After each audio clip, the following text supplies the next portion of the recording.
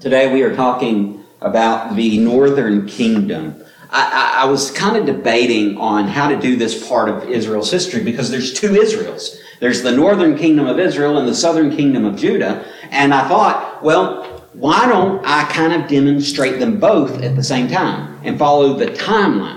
That way you can kind of see what's going on. And it'd be a lot of hopping back and forth, but we'd be talking through the ages. So I started preparing the PowerPoint, and then I went to pull it up at 2 o'clock to put finishing touches on it. And guess what wasn't there? The whole file was deleted, gone. I thought, well, wait a minute. There's got to be a copy of it somewhere. So I started looking. No, I couldn't. Yeah. So there wasn't one in the trash. There wasn't one. And I have it on an online drive. I checked recently deleted files because it supposedly keeps files for 30 days. Guess what wasn't there? Yeah. So that was gone. That included all of the previous slides too. So I'm going to have to collect all that information and again, but that's okay. So what I'm going to do today is basically we're going to talk about the northern kingdom. If you want to, the first page, front and back, will give you a list of all the kings, and they're grouped up by dynasty. And you'll see one of them on there we'll get to that has dynasty in quotes. That's because one king reigned for 1 month and then another family took over. So that really wasn't much of a dynasty, but, there it is. But in the last 2 pages, this is a copy from a book that I actually have right here. It's Leon Wood's A Survey of Israel's History. I have no idea where this book came from. I just knew that somewhere along the way I picked it up. I think it was probably left behind by a previous pastor, and so I held on to it. And now I started reading it, and I was like, well, why would you leave that behind? That's good information for this whole thing. So in there, he has some charts, and you can kind of see, he does it by year. The first page is most of what we'll cover tonight. The top is the southern kingdom, and then the middle right here is the northern kingdom. There's some prophets in between, and then some of the other countries. So if you want to take a look at that as we're talking about this will kind of help you get your bearings on when we're talking. And the years along the top are all BC, counting down to the birth of Christ. So anyway, if you want to take a look at that, that should be helpful. If I've got some extra copies as well, so if you know of someone that might be interested in that, feel free to take them a copy. So what we have in the northern kingdom, if you'll remember, the kingdom's divided after Solomon's death. After Solomon's death, Solomon had put a real heavy load on a lot of Israelites. They were working hard, but a lot of them were slave labor, basically, for Solomon. And he was heavily taxing people. So a coalition of the northern tribes came to Rehoboam, led by Jeroboam. And Jeroboam and these elders of these tribes basically said, look, your father has put incredible amounts of work and very high taxes on us. Give us some relief, and we will serve you faithfully. And Rehoboam, he talks to some of his father's advisors, some of the old wise men in the country. And a guy as wise as Solomon must have had some good advisors too. Because wise people don't hang around stupid people. They hang around other wise people. And so a wise person seeks wise counsel all around him. So he had to have some pretty wise advisors. And they tell him, yeah, do what they're asking. Give them relief now. They will serve you till the day they die. You're not going to have to worry about anything from these folks if you give them this. He talks to his friends, and his friends say, oh, no, you guys show him who's boss. Rehoboam decides to do what his friends suggest. And of course, we know behind the scenes it's really God working this out, because God has already prophesied to Jeroboam through his prophet that Jeroboam would be king over 10 of the 12 tribes of Israel. So sure enough, that's what happens. He says, you think my father gave it to you rough? I'm going to give it to you even rougher. You're going to pay even more. You're going to do even more work, and you're going to like it. And they said, no, we're not. We're leaving. And And so now you have two kingdoms. Now what's interesting is Judah stays with Rehoboam. The 10 tribes of the north go with Jeroboam. Now, let's do some quick math. What's 10 plus 1? 11. Are there 11 tribes of Israel? No, there's 12. What happened to the other tribe? Probably the tribe of Benjamin starts kind of toward the north, but ends up in the south. And probably, definitely by the time that Israel falls, Benjamin is fully on the side with Judah. But in this process, they're kind of tussling over Benjamin, because Benjamin is right between Ephraim, where Samaria, the eventual capital, would be, and Judah, where Jerusalem, the capital of the south, is. And Benjamin's sandwiched between them. So there's they're caught in a crossfire, so to speak. And so the Benjamites had to really had some tough choices in the days ahead.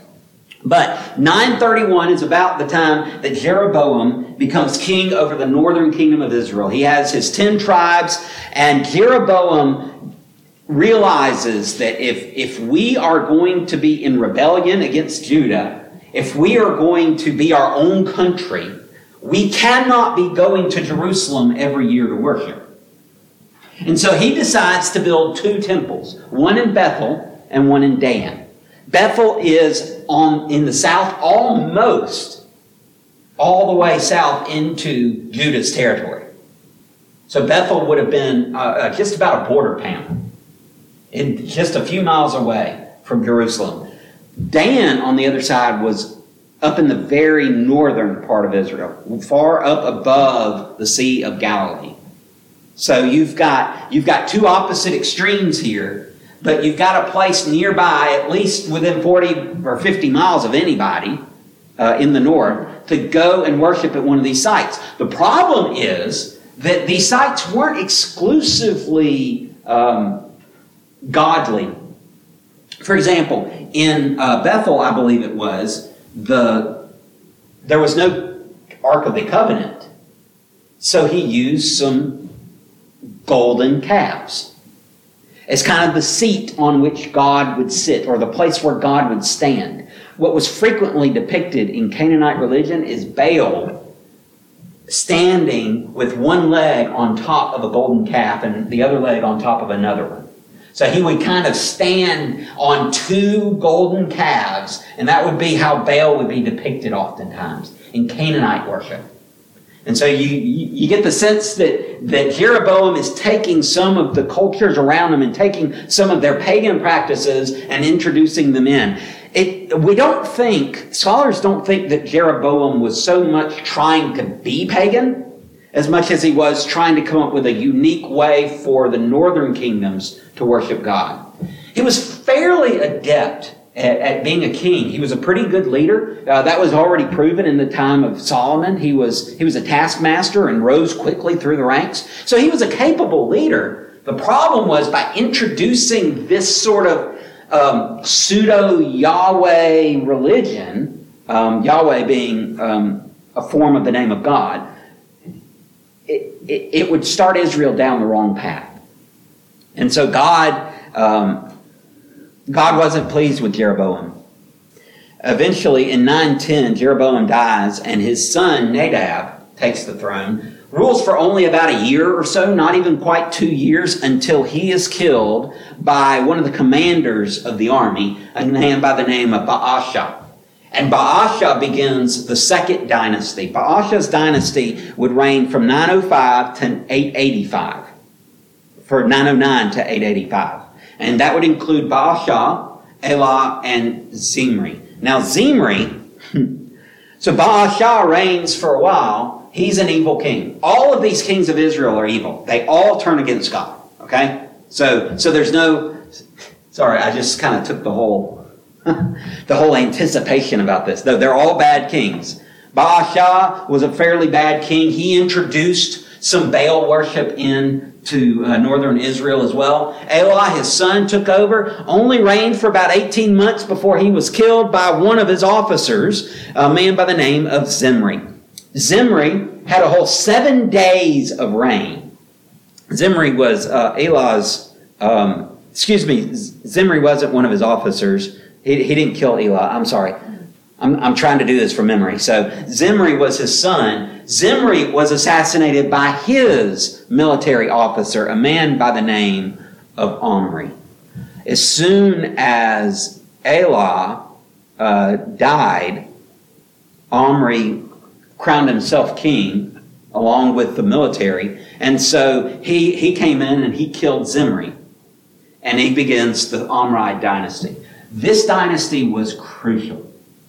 100 years later, you pick up some Assyrian documents in the times of, around the time of the exile of the northern kingdom. You pick up Assyrian documents and they talk about the house of Omri. That's how important this dynasty was. Omri would be remembered for years and years and years in cultures all over as being kind of the head of Israel, even long after his death. He took control in 885, and he basically brought some stability. With Elah not serving very long and Zimri, his son, being killed after just 7 days, it was kind of a tumultuous time in Israel.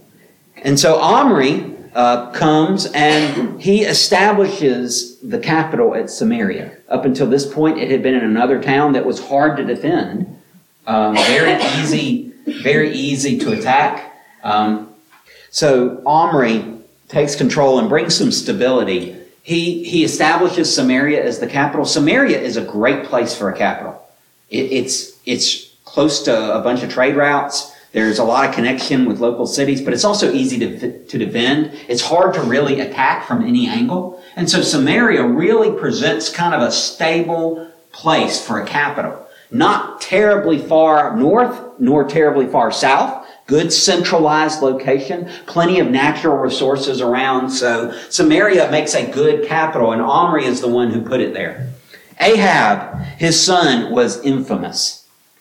Omri was a bad king. He turns from God, as they all do. But Ahab really sets the standard for evil among the kings of Israel. He marries Jezebel, who is the daughter of a Phoenician king, and she brings Baal worship full-fledged into Israel. And apparently Ahab is just happy to go along with it, because basically she runs amok and does whatever she wants to do.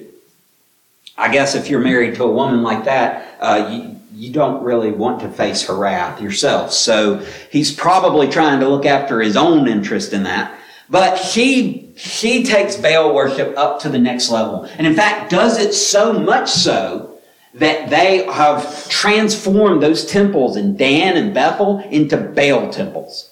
So you're not worshiping God along with Baal. She wants the worship of God completely abolished. And so she starts killing prophets of Yahweh. This is the time that Elijah really comes into his own as a prophet. So in Elijah, you have this main prophet of God who's doing his primary ministry during the days of Ahab and Jezebel. And so the 450 prophets of Baal on top of Mount Carmel, that happens in the middle of this. And Elijah's standing up to them and he's calling them out, basically saying, if Baal is God, serve him. If Yahweh is God, serve him. There was a lot of mixing of people. Some people wanted to worship Baal and wanted to worship God on the other hand, and back and forth. And Jezebel was doing all she could to get rid of Yahweh worship in Israel in total. But even still, there were a lot of people that were trying to falter between two choices. And Elijah calls them basically to choose God or choose Baal. But whatever you choose, that's your lot, kind of thing. So he challenges the prophets of Baal to challenge whose God will make fire fall from heaven. The prophets of Baal go all day long. They can't get anything. They are hooping and hollering, cutting themselves, singing and cursing and dancing and all kinds of mess. And Elijah just is laughing at them. Well, maybe he can't hear you. He might be on a journey. He could be asleep. Maybe he's in the throne room taking care of business.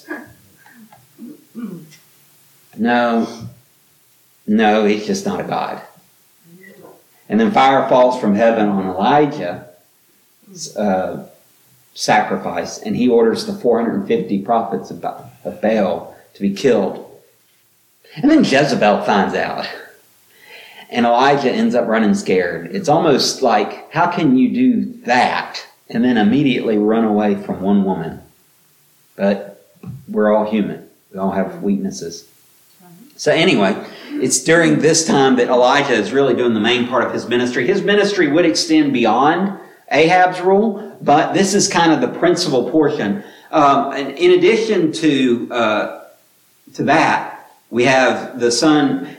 He rules until about 853 when Ahaziah picks up. Ahaziah rules only for about a year and a half, 2 years tops, before he dies and Jehoram becomes king.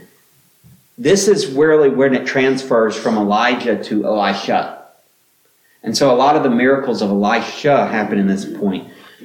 It's at this point that Damascus, the Aramaean city-states really headed by Damascus, really create problems for the northern kingdom of Israel.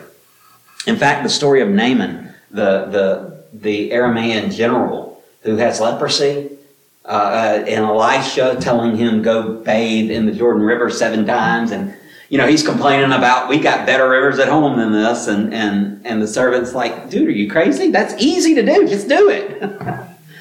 Boy, isn't that a spiritual lesson? But that happens during this time. 2 Kings 5 has that story. He rules for a little over 10 years, down to the year 841, until Jehu. If there is one king that is almost a good king, it's Jehu. He is the closest thing Israel has to a good king. His dynasty would be a major player in the history of Israel, not so much from the early years of the dynasty as the later years of the dynasty. But Jehu was a captain in Jehoram's army, and he is told by the prophet Elisha to destroy the Omri dynasty. Their wickedness had become so great that God calls Jehu to lead a rebellion against them, to destroy them. And so God's prophetic word is fulfilled when Jehu starts to take up the sword. And man, when Jehu starts to take up the sword, you don't get anywhere close. You do not want to be anywhere close, because not only does he kill the dynasty, not only does he kill the king and all the king's sons, he goes out and kills any advisors. He kills all the main leaders of the people. He is on a rampage. And in fact, it's so much so that he really kind of cuts off his own feet as he's ruling, because there's nobody capable to lead anymore, because Jehu has killed them all. And so you have this, in one sense, this desire to do what God wants, but he goes way overboard with it. And he serves Yahweh at first, but not for long. Eventually he falls into the same pattern of worshiping false gods that his predecessors did.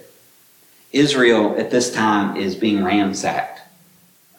Both Hazael of Damascus and Shalmaneser III of Assyria just come through and ransack Israel all throughout Jehu's reign.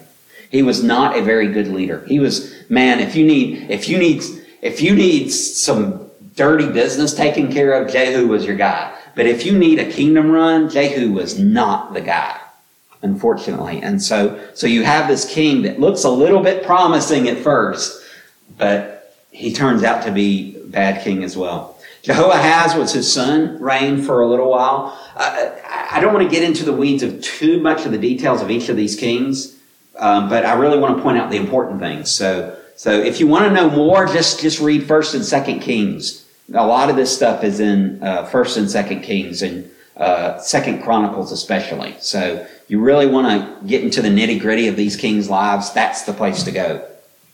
Jehoahaz reigns for about 16 years, and then Jehoash, his son, he fought against Amaziah, the king of Judah. We'll talk about him next time. In 2 Kings 14 is that recollection of that battle. He was a pretty good military leader. Apparently, he was successful against Amaziah in that fight. But one thing he does before he goes off to war with Judah, he anticipates it's going to be a long conflict. So he does something that no king had done before. And really something that you kind of wonder. In fact, if you just look at the maps that I gave you on the first page of the two timelines. If you look, you'll see right here, Jehoash has this reign, and it kind of has this upside down, sideways L shape. That's because he instituted his son, Jeroboam II, as king while he was king. In other words, there were two kings at the time. Jehoash is at war, and so he appoints his son as king in his absence. He's going to be the one who's acting king while he's gone. If something happens and he dies, his son already has the reign. It was a peaceful means of transferring the reign. If you look up at the top, you'll notice that Asa does the same thing with Jehoshaphat, and many of the kings along that Judah line do that with their sons. And so that's a repeating process that happens in the south. But it hasn't happened until now with Jehoash in Israel. And it shows a real sort of mindset for stability, continuing the reign, because you know your son is already established as king. Nobody has a question on who's king. We all know who the king is. Now, some people might say, I'm going to try him to see if he's really worthy of being king. I think I can do a better job as king. But nobody's going to say who's the king now, because everybody knows for sure. And so 10 years that co-regency goes on until he dies and Jeroboam II becomes king. Jeroboam II is interesting. Up until this time, Israel has gotten a lot smaller. But under Jeroboam, the nation expands again. Jeroboam II is probably the greatest statesman king that Israel has. Omri, possibly better in some ways, but Jeroboam expands Israel's influence back to the days of Solomon and David, along the north and along the east. So Transjordan drives and up in the north towards Syria, all of that area that they had lost in battle after battle after battle, they are now gaining back under Jeroboam II. Jeroboam II was the Donald Trump, make Israel great again kind of a king. And he was quite adept at ruling as well. Assyria was struggling at this point. They wouldn't have been able to do this without a struggling Assyria. But Assyria was dealing with the Urartu Empire, which was far to their north. And so trying to battle against them and having internal conflicts, Assyria is at a low ebb. And so not only do you have Israel on the rise and Assyria on the decline, you also have the beginning of something that really is a crucial point, and that is the era of the writing prophets. Up until this point, you've got guys like Elijah and Elisha who are propheting, who are prophesying. There we go. Sorry. They're not profiting. They're prophesying. They're delivering God's word to people. And they're being written down, but they're being written down in the Chronicles. They're being written down in Kings. They're being written down in a book that a historian is preserving their words for them. With the writing prophets, the prophets themselves take on the mantle of writing their own prophecies down. Or some of their students that they are teaching are writing their prophecies down for them. And so it's not coming from an outsider's perspective. It gives us the inside look in the prophet's mindset of what is going on. Jonah probably happens in this time. In 763, June 15, 763 BC, there was a solar eclipse. Freaked out people of that day because they worshiped the sun, and the sun is now being covered up by the moon, and this is catastrophic. Okay? Now, solar eclipses don't happen extremely often, where you can see full solar eclipses, but there was one in that point that did, and they look at it and they are freaking out. And then you got a prophet of God that smells like the inside of a whale, who is telling you that in 40 days your city's going to be destroyed. You have been attacked from without. You are at a low point. You've had weak kings, and your empire seems to be crumbling apart. What else are you going to do but repent? So this is probably the time that Jonah is doing his preaching. It's also the time of Amos. Amos, the shepherd, the one that said, I'm not a prophet, I'm just a shepherd, but God has given me these words. He preaches against the injustices of the time. In one passage, he says, it's Amos, where he writes, let justice roll down like mighty waters, and righteousness like an ever-flowing stream. It's Amos that says that. It's Amos that calls them to stop oppressing the poor and the needy of the land. And in the time of Jeroboam II, Israel was prosperous. There were new treaties. They were expanding territory and influence. They were for the first time in a long time, they were collecting tribute from other countries instead of sending tribute to other countries. And so they began to get, proud. And they began to live in prosperity.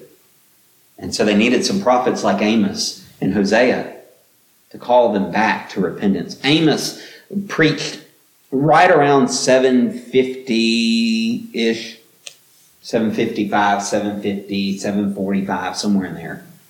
760 maybe at the earliest. Hosea, about the same time, is preaching as well. He has gone through incredible difficulty in his marriage, and God is basically showing him that what's happening in your marriage is what's happening to me with my people. And so he calls them to stop being unfaithful to their husband, to speak of your God as a husband. In fact, the name Baal literally means husband. And so the thought of your God being your husband is kind of a normal thought. Hosea basically alludes to God's relationship with Israel as a husband and wife. But the wife is being unfaithful, cheating on him every chance she gets. And so the husband goes and pays the price to redeem her from slavery and bring her back into his house, because that's how much the husband loves the wife. And in the same way, God loves Israel enough to do that. It's a beautiful picture of God's restoration of what should be our attitude of repentance. So you have all that going on during the reign of Jeroboam. You also, he had a son that only reigned for about 6 months before he was assassinated. Zechariah was his name. That's not the prophet. That's a different person altogether. Zechariah the prophet will meet in the exilic period. So after the exile, we'll see Zechariah, the prophet. So Shallum begins fifth dynasty now. So the fifth dynasty, there were 9 dynasties total. Shallum begins the 5th dynasty, in quotes. He only rules for a month, and no sons take the throne. So not really much of a dynasty there. But Menahem takes over after killing Shallum. And Menahem, he probably should have left Shallum alive, because now he has to deal with Tiglath-Pileser III, who is by far the strongest king that Assyria has seen to date. Tiglath-Pileser is running roughshod over the entire area of the Holy Land. He is taking tribute. He is oppressing people. He comes real close to overthrowing Jerusalem, or overthrowing Samaria, but ends up having to stop a little bit short. Menahem basically tries to pay him off, but it's a heavy, heavy price. Pekahiah, his son, only reigned for about 2 years before he was assassinated. Do you see a pattern here? Like there might be a couple of kings in the dynasty, and then there's an assassination, And Jehu's dynasty was five. It lasted to 5 generations before that one was ended by assassination. Pekah, after he assassinates Pekahiah, basically, the dates here, if you look at them, you'll notice Pekah takes over before Pekahiah takes over. What probably happens, the Old Testament tells us that there's a 20-year reign of Pekah, and that it ends in a certain period of time, and we can trace that time to 732. We know that in 732, his reign is over. And so if he reigned for 20 years, he had to be reigning while the other kings were reigning. So what probably happened was he was probably reigning over in the Transjordan in like an offset, like as a rebellious king of an area in the Transjordan. And so he takes over in 740, really completely after Pekahiah, after killing Pekahiah. He works with Rezin, the king of Damascus, to force Judah's king, Ahaz, into joining a rebellion against Assyria. Ahaz doesn't want to join that rebellion, and instead ends up seeking help from Assyria, making a deal with the devil in this case.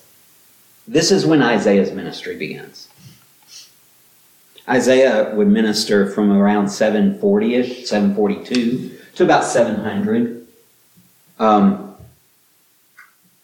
Micah also was, Micah and Joel were ministering also around this time, but they were ministering down in the south, so we'll talk about them next time.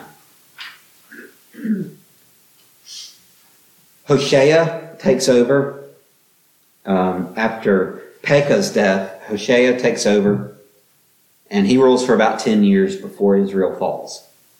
722, the Assyrians actually started in 724, besieging the city of Samaria. And in this siege tactic of the day, you cut off all the supply lines, they can't get water, they can't get food, they starve to death until you break through the walls. All the while you're trying to break through the walls. And all the while you're trying to destroy their defenses so that you can just go ransack the city. But at the very least, you're either going to break down their walls and they'll be defenseless, or you're going to starve them all to death. Samaria resisted for more than 18 months before the city fell in 722. And when it fell, they did a couple of things. One of the things that they did was get a whole bunch of worthwhile folks out. Worthwhile being educated. People that could do something good for the kingdom. But they brought in a whole bunch of upper class people from other places and mixed them in. Gave them places to settle in the cities they destroyed. They would kind of help rebuild a couple of basic things just so there'd be some basic necessities, but they wouldn't really focus on rebuilding. It really wasn't, and the Babylonians did somewhat, but the Persians really were the key ones that were like, we're going to rebuild everything and we're going to treat you really well, because that was their way of keeping people from rebelling. What the Assyrians would do is they would take these folks from other places and mix them in here, and a bunch of folks from here and mix them in all over, and basically seek to wipe out your identity. So you wouldn't have a cultural heritage anymore. And that's what happened. Those foreigners would marry the Israelites who were left behind, and pretty soon you have a race of people known as the Samaritans. That's where they come from. Also, as part of this, you would have even more syncretized religion. You'd be worshiping Yahweh, and you'd be worshiping all kinds of other gods too. Because the folks that came in brought their gods with them. And so it really destroyed. In fact, even today, you'll hear talk about the lost tribes of Israel. This is where it comes from. It comes from the Assyrian policy. Many people can't trace back their Jewish heritage because they were from one of the northern tribes, and it just got wiped out over time. That's the story of the North. Not a very happy ending, I know. But this is a kingdom that resisted God all the way. They started with a different form of worship. Maybe it's not so bad. We're worshiping the right God. We're just doing it in a different place. And maybe we got a little bit different customs, but that's okay, right? And it eventually became worshiping other gods altogether, to the point to where God had to punish His people. Questions? Comments? Tidbits I didn't throw in that you happen to know that would be interesting? No. Okay? Nothing? The nation of Israel, the northern kingdom, shows us, if nothing else, it shows us the penalty that we incur when we turn our back on God. Israel had chance to repent after chance to repent after chance to repent. I mean, and it looked like when Jehu came, it looked like maybe we're turning a corner, but no. It always fell back into an improper worship. And as of 722, God's judgment had been meted out. So, let's pray.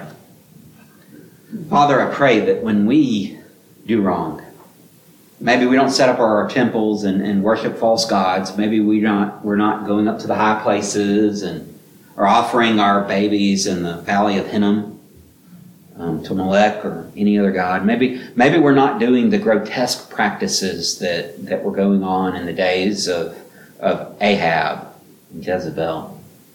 But Father, we still recognize that sometimes we do wrong. And sin is sin. Whether it's ugly or not.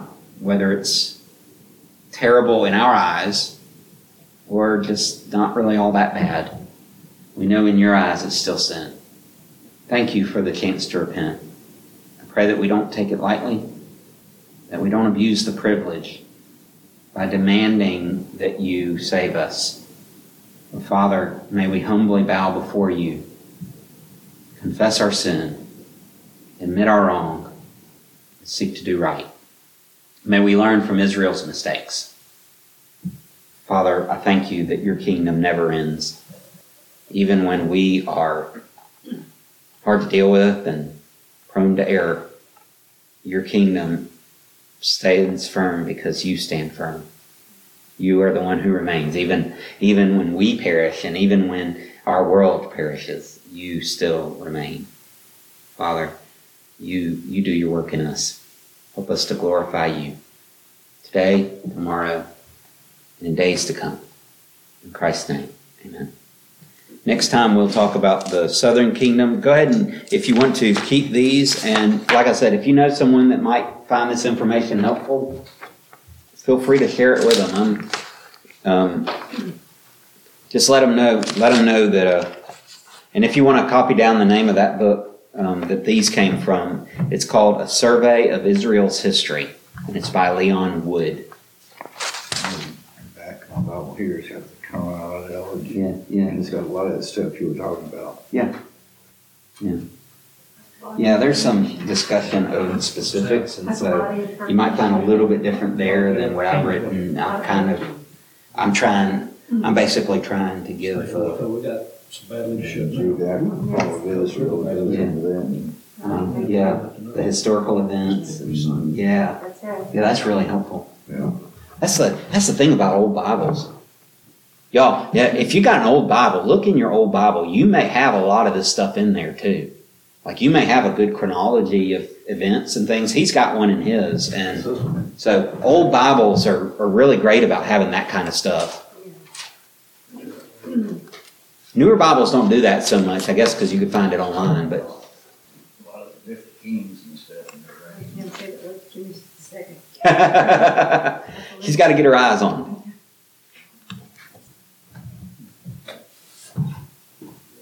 I'm not there yet. I don't have to have my eyes on it. See.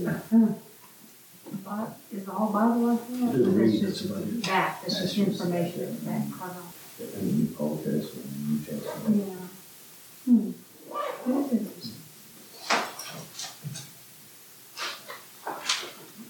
Some of the stuff And I'm talking about tonight, I'm all out here. I'm gonna go to Microsoft and I'm gonna beat up the PowerPoint department. That really. I've been having some problems with PowerPoint lately. You know, it's surprising what you can find in Bible if you look in the back and. Yeah. Well, some Bibles don't have that kind of stuff now, but a lot of older ones did, because that you didn't have a library to look at, click a few buttons on your computer, and so people needed that. So it's really good to have that. Just keep in mind that with this, some of those dates are best guesses. So, and the dates that I'm giving you are best guesses. So some of these things might be a little, we don't have, they weren't using our calendar and recording exact dates. So there is a little bit of leeway there, but as long as you keep that in mind, those can be really helpful. And that other old Bible that I had read down, I had to find some more information. Oh, yeah. I'm sure you can. That thing had all kinds of stuff in it. Yeah. All right. I bet it's, you got there now. It's getting a little colder. That's interesting, but it doesn't want to stay in my head. It's just one of those things. Yeah. It's like, what? James said it's pretty warm today. I said, well, you've been in the mountains for the last few days. You're used to the cold. Looked like y'all had this time. It just, Oh, yeah. it's so nice to get They away. enjoyed it, and I enjoyed it. I got tons of reading done, too. So normally I try to read 500 pages a month. I read 100 pages on this trip. Wow. Wow. Yeah, that's not normal for me. I don't normally get that much reading done. Do we need to turn anything I on? won't go that way. You're going that way? Yeah. Okay. Yeah, I've got to go that way as well. I'll turn these lights. I didn't want And... to, I lock the doors. oh, yeah, I got that. How did y'all get in? I had the key from doing the decoration. Oh, you had the keys to Yeah. Okay. I didn't realize you still had the key. Okay. I was going to say, I knew it was you picked a lock. Were you? I locked it once I came in.